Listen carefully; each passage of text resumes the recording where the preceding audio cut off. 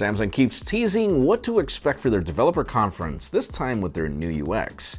Apple isn't giving out their sales numbers anymore for iPhones, and we're already scratching our heads over the reason, and a very trusted source just called the Pentalens Nokia 9 official provided some, really credible leaks. I'm Jaime Rivera, and because I haven't really stopped working all throughout the weekend, this feels like Thursday, and you know where I'm going with this? So this is Pocketnow Daily, sponsored by Ting.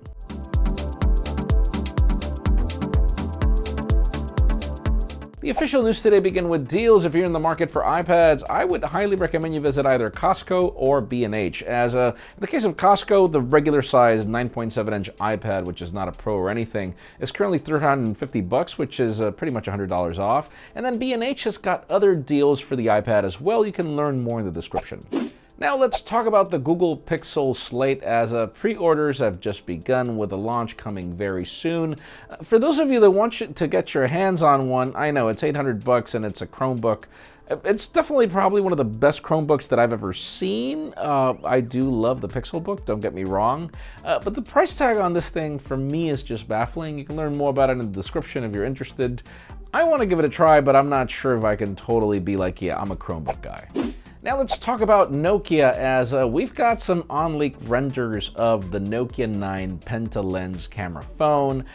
We thought it wasn't real, we thought it was photoshopped, and man, once things get into on-leaks, it's very hard for these not to happen. So yeah, we've got the Pentalens array, which looks like if there are more lenses, but there's a flash and there's probably another sensor on the other end.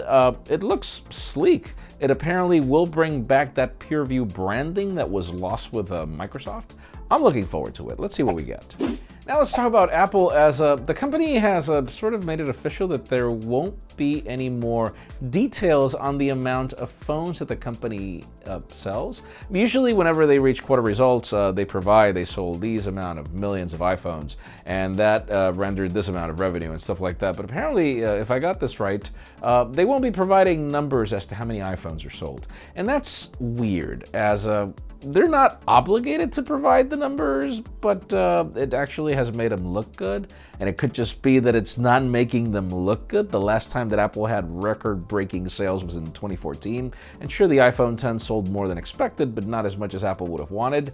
So just bear in mind, this might happen for the next quarter results.